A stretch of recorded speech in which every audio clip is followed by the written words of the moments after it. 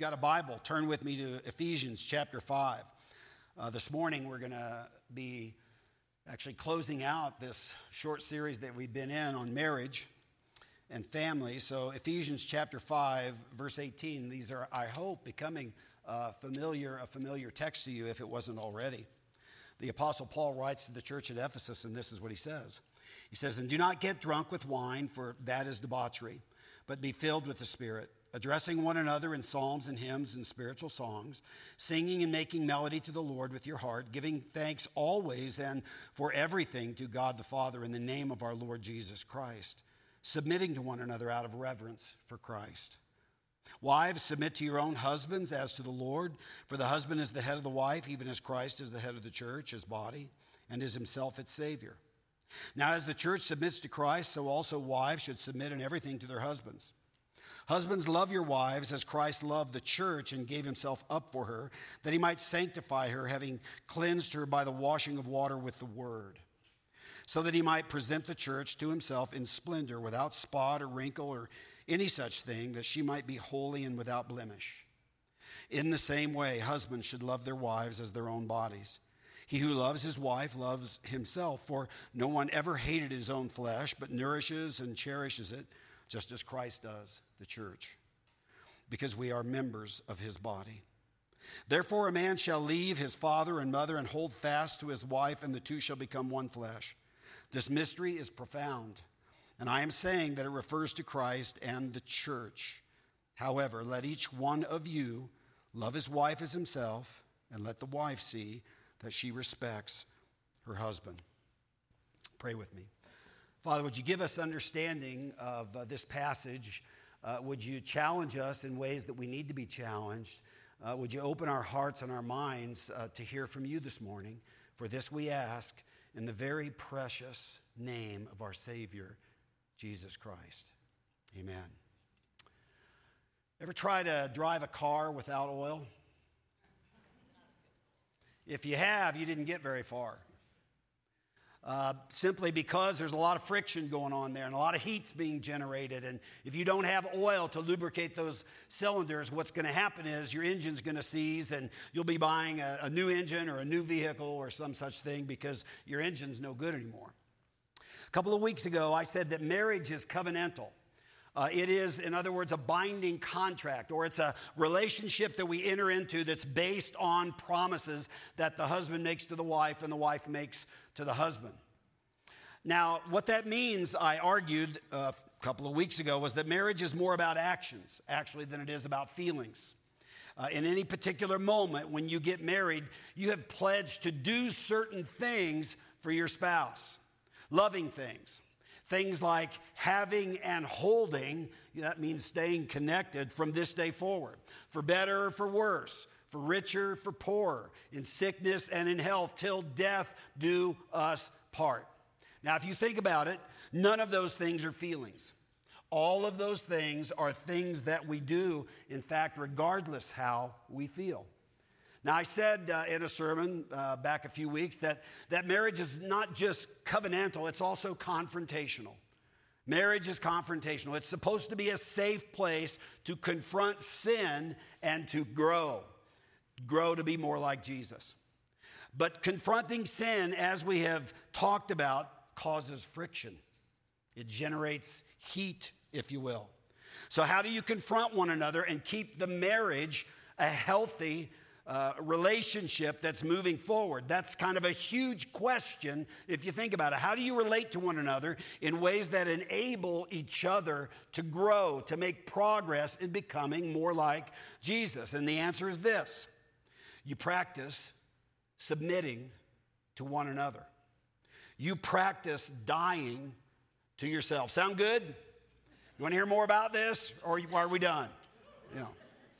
Now, another way of saying that is you practice having a servant's heart toward your spouse. That's what you practice. Verse 21 said, "Submit to one another out of reverence for Christ."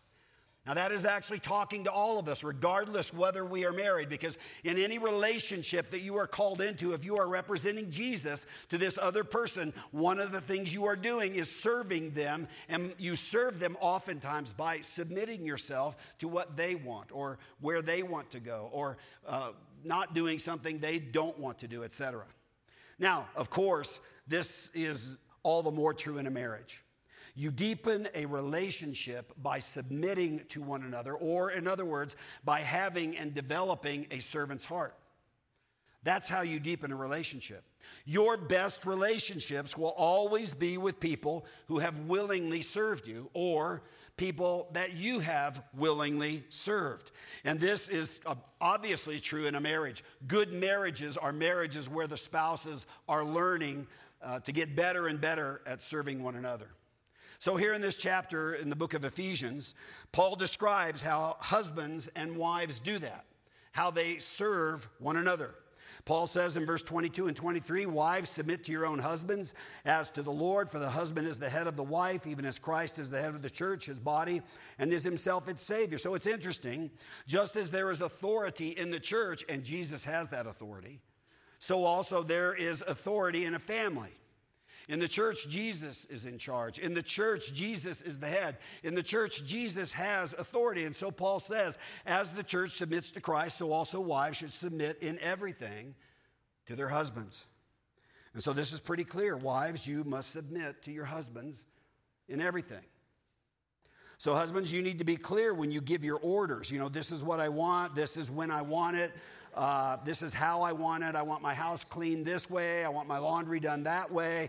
I want my meals cooked the way my mother cooks them. I want to watch TV when I want to watch TV. I want snacks made when I'm watching my favorite football games. I want the kids quiet if there are kids in the picture. I want them out of my hair when I need to relax. And oh yeah, by the way, sex. I'd like to have sex as often as I want sex when I'm not tired. I think that's what Paul is saying here in the book of Ephesians, right? I mean, Paul does say the husband is the head of the wife, even as Christ is the head of the church. Question: what does Jesus do with his headship over the church? What does his headship look like? And Paul doesn't leave us to guess at this. He's actually quite clear. He tells us, husbands, love your wives as Christ loved the church and gave himself up for her, that he might sanctify her, having cleansed her by the washing of water with the word, so that he might present the church to himself in splendor, without spot or wrinkle or any such thing, that she might be holy, without blemish. So Jesus gave himself up for the church. That is, he died for the church. He uses his headship, his authority, in a sacrificial manner. And that's actually the marvelous mystery of Jesus and the Father and the Holy Spirit, that there is a God who is indeed holy and righteous and glorious and powerful and just, who is also sacrificially good and kind and forgiving and loving and merciful. Paul tells us that Jesus gave himself up for the church precisely because that is what the church needed most. We needed saving from our sinful condition. The church, Jesus' bride, is, we've talked about this, it's broken, it's battered. It's got open sores and wounds, spiritually speaking. It's beaten. The church is in bondage to sin if they have no one to save them from it. Sin is killing us, is the point. Sin is separating us from Almighty God for all eternity if someone doesn't save us from this dilemma. So we need a deep down solution to our sin. And Jesus sees this. He sees this in us. There's nothing lovely in us, but for our own good, our own cleansing, our own holiness, our own spiritual well-being, our own moral beauty and perfection, Jesus decides to die for us, his bride. to lay down his life for us, to pay for our sins, because that is what we desperately need most. Each and every one of us. Jesus uses his headship as our husband to serve us, even to the point of laying down his life. And that right there is exactly what husbands are supposed to do in the exercise of their authority, in the exercise of their headship. We are supposed to be like Jesus and serve our brides, lay down our lives for our brides. Now, why? Well, lots of reasons, actually. Lots of reasons. I'm not even going to be able to get into all of them. But interestingly, not because our death does something spiritual for her, not because we are in some capacity able to pay for her sins. We, like them, have a huge sin problem. We, like them, need someone to pay for our sins, to rescue us from our deep, wounded spiritual brokenness and rebellion against God. We can't save ourselves, let alone save our spouse. Not possible. So what does our dying do in a marriage relationship? Well, it's just that when we die to self, when we serve our spouses by dying to self, whether through that submitting to them or laying down our lives for them, we are demonstrating how Jesus serves and loves his bride, the church, you. That's what Paul has developed, that very idea in this passage. Jesus said one time to his disciples, "For even the Son of Man came not to be served, but to serve and to give his life a ransom, a payment for many." So here's the point. A wife's role in the marriage is to demonstrate the love of the church for Jesus by submitting to and respecting her husband. There's no way around that if you're going to read the Bible and take it for what it says. Now that, of course, for the wife is going to feel like dying to self, because it is. That's exactly what it is. And a husband's role in marriage is to exercise his authority by sacrificial service, by giving himself up for the bride, not by making selfish demands, not by giving orders, not by demanding respect or obedience, but by denying himself and sacrificially serving his bride. And that, of course, will feel like dying to self precisely because it is. This is what we do in a marriage. We die to self. And here's the bottom line, friends. If you want to have a growing, healthy marriage, you will need to be developing a servant's heart, a heart that is like that of Jesus Christ. Wives, you have to learn to serve your husbands by respecting him, through submitting to him. You'll have to learn how to show your husband that he matters to you, that he is more important to you than your parents are, or your children are, or your friends are, or your personal preferences are. You will have to demonstrate to him that you respect him above all others. What exactly will that look like for you? I don't know. Figure it out with Jesus' help. Husbands, you'll have to love your wives by putting her interest before your own. You will have to love your wife by setting the pace spiritually in your home, because that's what she needs most, so that's what you've got to help provide. You've got to care for her spiritual well-being as much as you should be caring for your own, and therein lies a big problem, right? A lot of us as husbands aren't caring for ourselves spiritually, let alone our wives. And that's a huge problem in marriage. This is really what Paul is driving at when he says, let each one of you, he's talking to husbands, let each one of you love his wife as himself, and let the wife see that she respects her husband. There you go. There's both parts that I just mentioned. Wives respecting their husbands, and husbands loving their wives sacrificially. This is what should have happened in the garden long, long ago, when Eve got the terrible, sinful idea to take a bite out of the forbidden fruit.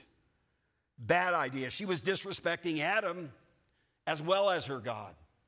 When Adam went right along with Eve in the whole scheme of things, he was not caring about Eve at all. He wasn't caring about her sanctification. He wasn't caring about her spiritual growth or well-being.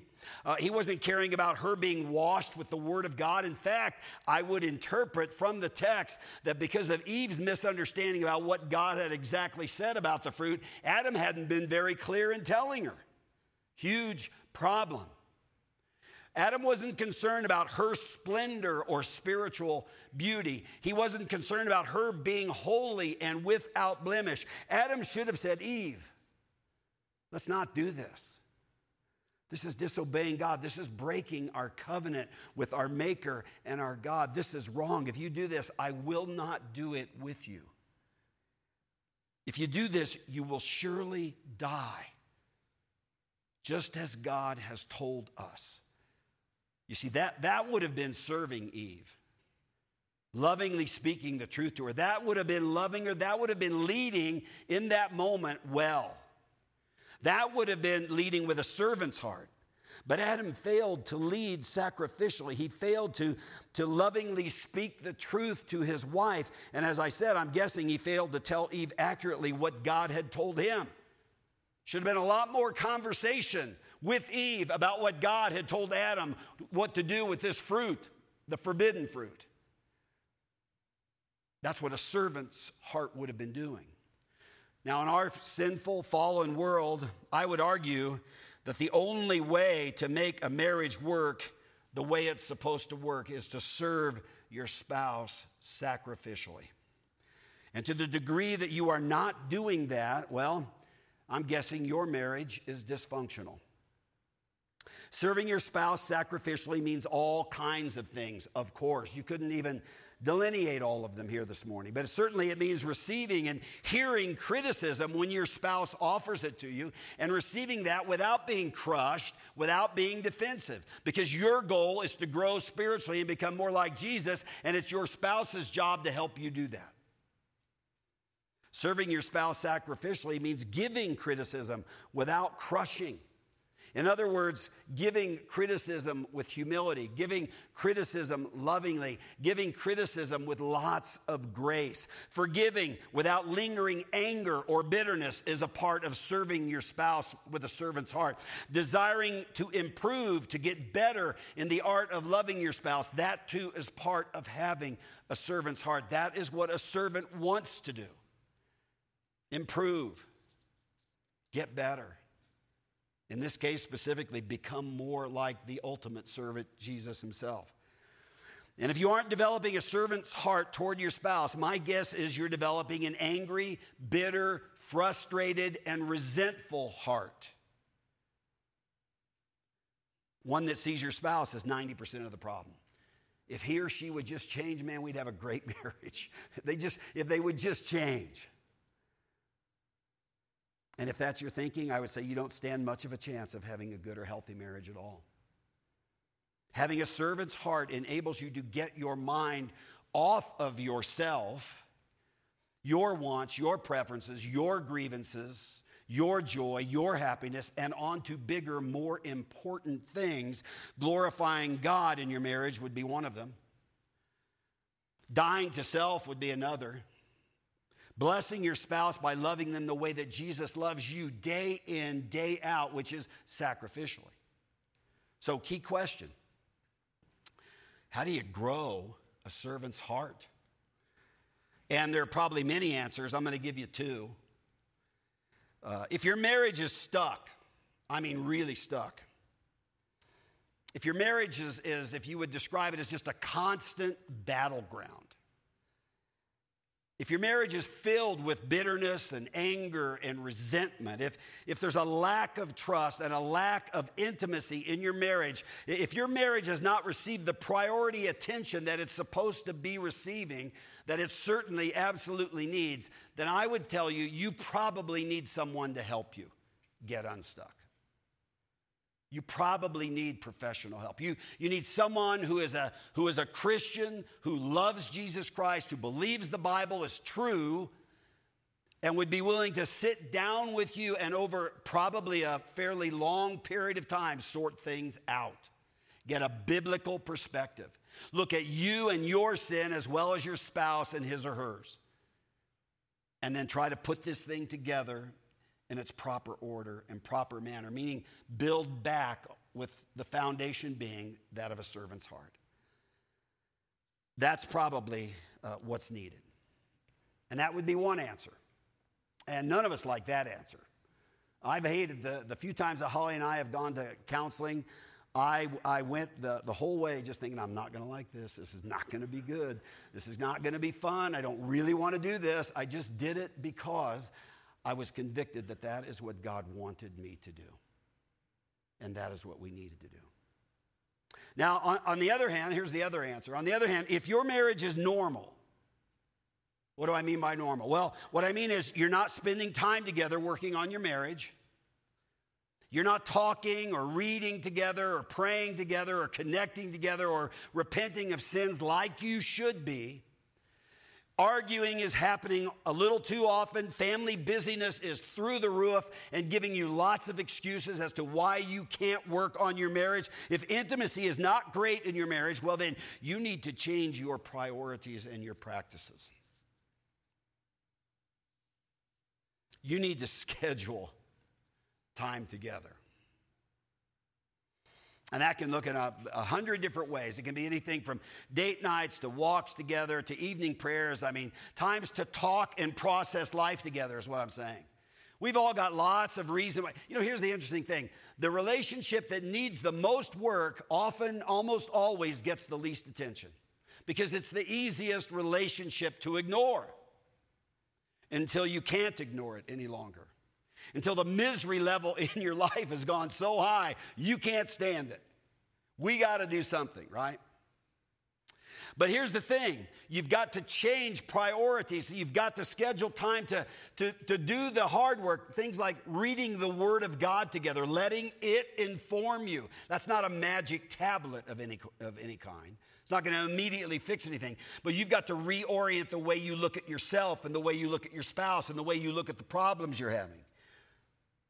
You've got to schedule time to talk to God whenever that works.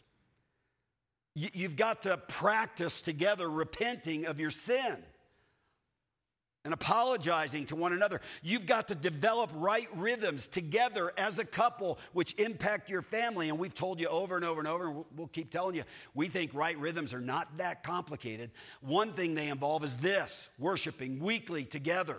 Vitally important for you and for your children if you have them. Worship reorients us. When you come to worship, you hear pastors talking about garbage like this. We don't want to hear it, but we need to. It's what we do in worship, in addition to orienting ourselves towards giving God glory and acknowledging how much we need Him, His salvation, His constant, ever-present help. We need worship. We need connection with other Christians who will pray for us, who understand our struggle because they've been there, they've had those struggles or are having them, and they're just like us. And then we need to serve.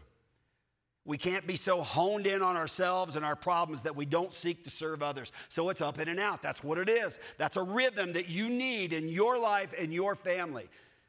It's something you need to be committed to. It's a priority. See, here's the thing.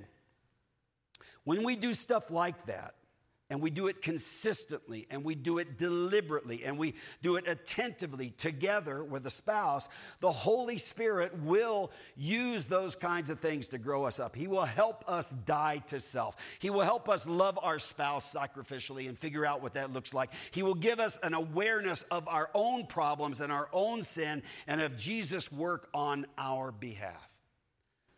Because it's that last thing, a deeper awareness of Jesus' work on our behalf that, quite frankly, is the one thing that will change us deeply.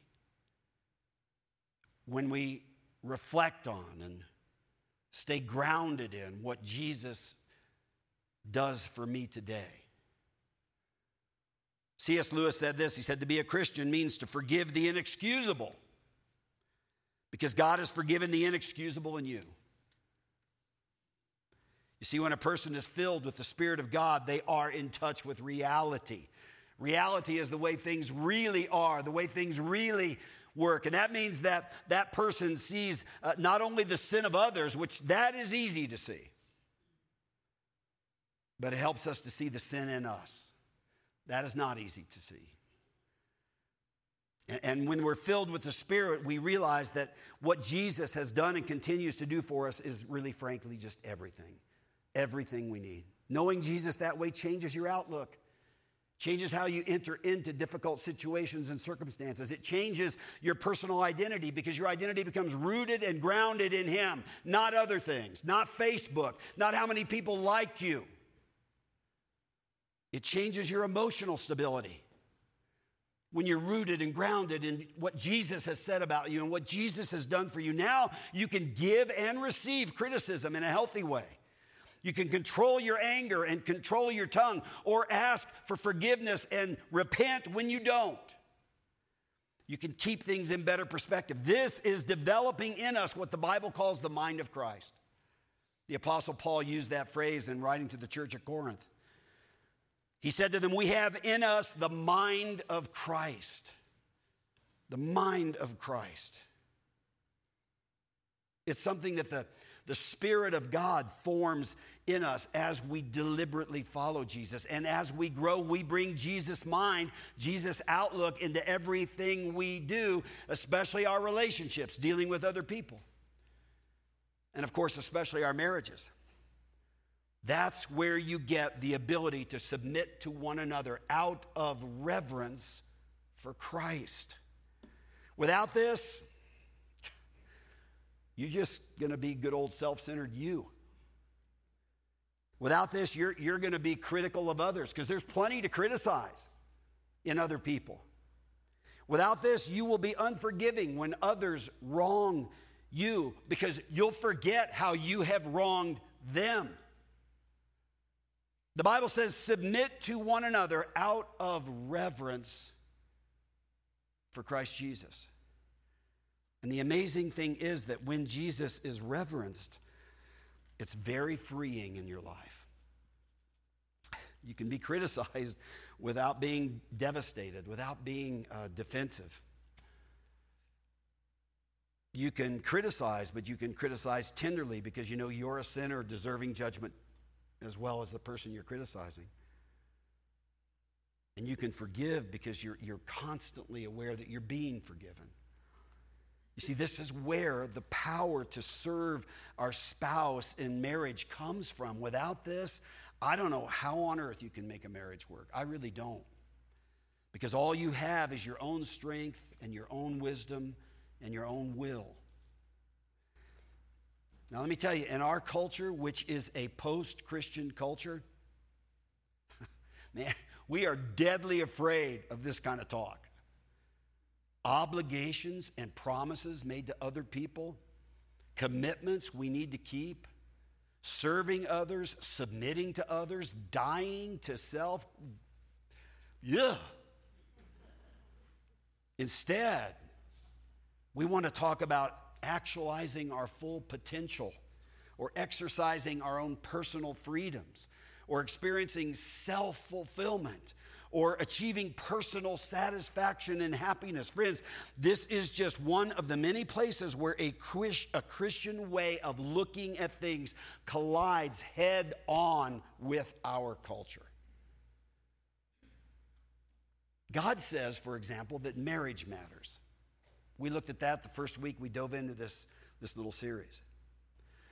Marriage is a God-given institution for the most intimate of human relationships. And because of this, Christians do not cohabitate. Christians do not give themselves to others sexually for recreation. Unless a person is willing to make a public, permanent, exclusive promise to share all of life with you, they do not love you.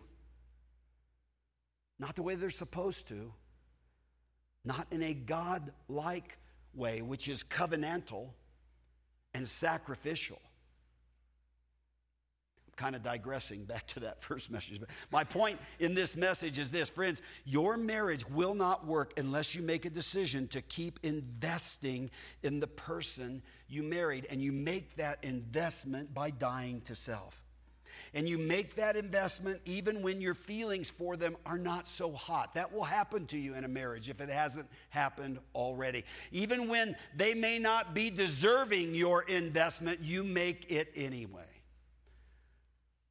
What you do is when your feelings are flagging, what you do is you invest in your spouse. You love your spouse. You act tenderly toward your spouse. You speak the truth to your spouse. You serve your spouse. You listen to your spouse. You pray with and for your spouse. You are patient with your spouse. You forgive your spouse. Why? Well, out of reverence for Jesus. Out of gratitude that Jesus treats you this way. And this kind of love will get you through difficult times, hopefully to better places. Friends, if you want your marriage to work, then decide to love your spouse the way Jesus has loved you. And that is with a servant's heart. So here's some questions. How are you loving your spouse?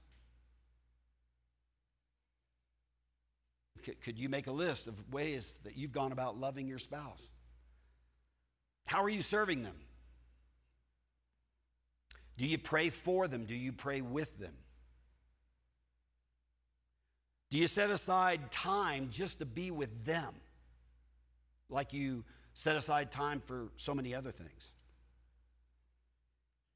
Do you listen to them when they're talking to you? Or can you just not wait to tell them what you think they need to hear so they'll stop doing what they're doing or start doing what they should be doing? Do you listen to them? Here's one, very convicting. Do you do anything sacrificial for them? Do you do anything for them just to serve them? You know, if you're married, you need to keep in mind and evidence in practical ways that your spouse is primary in your life. Paul here in the letter to the Ephesians quotes Genesis. He says, a man shall leave his father and mother and cleave, hold fast to his wife. And that statement is interesting. It doesn't shock us so much today like maybe once upon a time it would have. And that is because we live in a society that does not emphasize the responsibility that children have to their parents. If you were living in a different culture, a different society, maybe Asian or Latin culture might be an example of this. There, the responsibility of the children to their parents is something that's greatly emphasized. It's not emphasized so much in a Western culture. And so a statement like that, you know, a man shall leave his father and mother and cleave to his wife, is a little bit more shocking in a culture like that, because those cultures frequently put the primary relationship as that of the parents to the children and the children to the parents.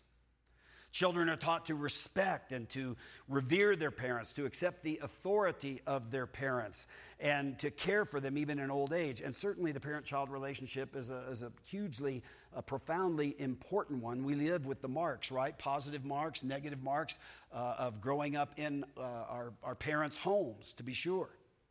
So what could be more profound or more primary or more foundational than that of a parent-child relationship? Well, God says the husband-wife relationship is more profound, is more important than even the parent-child relationship. Therefore, a man shall leave his father and mother and hold fast to his wife, and the two shall become one flesh. It's interesting. God did not put a parent with a child in the garden. He put a husband with a wife in the garden. And I think a possible implication of that is if you get married, the primary relationship in your life has got to be your spouse. Look at it this way. You should spend more money or more time or more creative energy, more effort, more resources on making that relationship flourish than any other relationship you have. And if you're not, you are making a very, very significant mistake, I believe. I think that's Paul's point in Ephesians 5:28. He says, in the same way, husbands should love their wives as their own bodies. Husbands, you can't make a more important investment than investing in your spouse. He who loves his wife loves himself. In other words, refusing to love your wife, refusing to love your spouse is refusing to love yourself. It will cause serious negative consequences for you. And this is Paul's way of saying your spouse must be your highest priority, humanly speaking. That relationship must have your steady attention. Steady attention. And when it doesn't, you will suffer for it, period. You know, something I've observed in myself, I've also observed this just in general. If everything around you is kind of shaky, you know, but your marriage is strong, you know, your job is shaky, your health is a little iffy, maybe even your kids aren't doing too well, or that whole thing looks a little shaky, but your marriage is really rooted, grounded, strong, you're serving each other, well, guess what? You will have incredible strength together with that spouse to move into those difficult situations. I've observed that many times. I've observed it in myself. And if everything around you is real strong, but your marriage is weak, just the opposite. The job's going great, your health seems to be good, the kids seem like they're doing okay, but your marriage, whoa, it's shaky. Well, guess what? I predict it won't be long before you will move into any situation you face with a very significant amount of weakness because that relationship is weak. And I would just note that in a very real sense, your marriage is sort of, humanly speaking, again, kind of the center of everything you do and even of who you are. And if you neglect it, little else matters. You might build great buildings. You may accomplish great things. You might do wonderful ministry. But internally, you will be empty. You will be fragile. You will be weak. When the Bible says you have to leave your father and mother and hold fast to your spouse, I think what it's really saying is be very careful that nothing comes before your marriage in terms of priority. Because if something does, it will introduce all kinds of problems, all kinds of miseries, all kinds of pathologies into your life. And it doesn't really matter who it is or what it is. Hobbies, career, children, parents, friends, doesn't matter. If they get in front of your priority to your spouse, you're going to experience all kinds of problems. If you neglect your spouse, if you make them a lesser priority in your life than someone else, you will pay dearly. Why? Because you're ignoring a simple biblical principle. And when you ignore biblical principles, there's always a cost associated with it, always. I'll tell you, God doesn't make up silly institutions and give them silly rules. And when he made up the institution of marriage, when he described how a husband and a wife were supposed to love one another, he was describing reality, how things are supposed to work. And when we ignore him or disobey him, it usually results in a great deal of hurt, a great deal of pain, a great deal of brokenness and dysfunction. I said this a few weeks ago, marriage is an institution that God gave us, and he gave us this institution even before sin entered into the world, which is so interesting to me. From the beginning, it was an institution that was meant to change us, to actually grow us, even before sin. Imagine when Adam and Eve would have started to have had children, but no sin in the picture. You think there would have been any adjustments still to make? I think so. They'd have been figuring out, Adam, do you have one of the twins? I've got one over here. I mean, they would have still been changing, adjusting, growing, I think. Marriage is an institution given to teach us how to love sacrificially. Not just talk about it, but do it. Marriage is an institution that would teach us how to work together with someone else to bring glory to God. And then after sin entered the world, well, wow.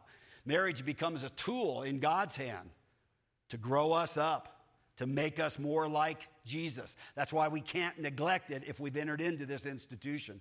Marriage has the power to change us. Marriage has the power to show us who we really are. It has the power to tear us down in ways we need to be torn down and eventually build us back up. Marriage is not an institution. I've said this before. Marriage is not an institution to make us happy. It's an institution to make us holy, which, oh yeah, by the way, happens to be the path towards happiness. You won't get there any other way. I never ever would have seen the depths of my own sin were it not for marriage. Because I thought I was a pretty great guy. I mean, what woman wouldn't be just tickled to death to marry a guy like me? And then I got married. Turns out my sight was off a little bit. And I have seen in marriage that God takes my own selfishness and uses it against me for my own good. That's what I observe over and over in marriage. In marriage, all my faults, all my prejudices, all my self-centered biases get exposed, and they make me feel miserable. And because I've made this commitment to someone else, and because things aren't working, I've either got to deal with them, meaning I need to grow, or I will have to choose to be miserable, or just blame all the problems on my spouse and then eventually leave looking for another spouse that will be more perfect than my first one. That's what the Bible calls foolishness. And what our God says to us is, I love you. Look at how my son has died for you. Come to me, be filled with my Spirit. Let my son be your Savior. Let him grow a servant's heart in you. And then you'll have exactly what you need, the love that you're looking for. But you will also have the ability to love others, chiefly your spouse, sacrificially. Pray with me. Father, this relationship of marriage is in some ways like all of our other relationships, broken, fragile, difficult, impossible for us to get right without your filling us with your Spirit, without your teaching us from your word, without you reshaping who we are in the inner person. And Father, in our marriages, it just so happens that that's the relationship where we see our failures most clearly and feel them most deeply. And so, God, we just acknowledge, on the one hand, we thank you for this relationship that's meant to change us.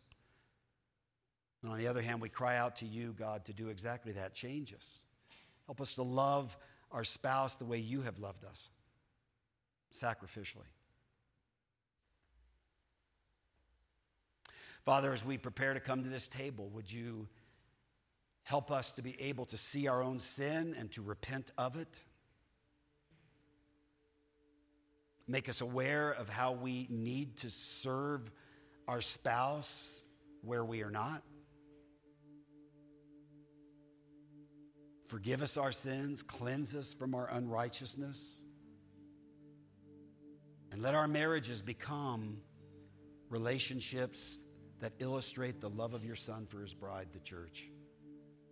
This we ask in Jesus' name, amen.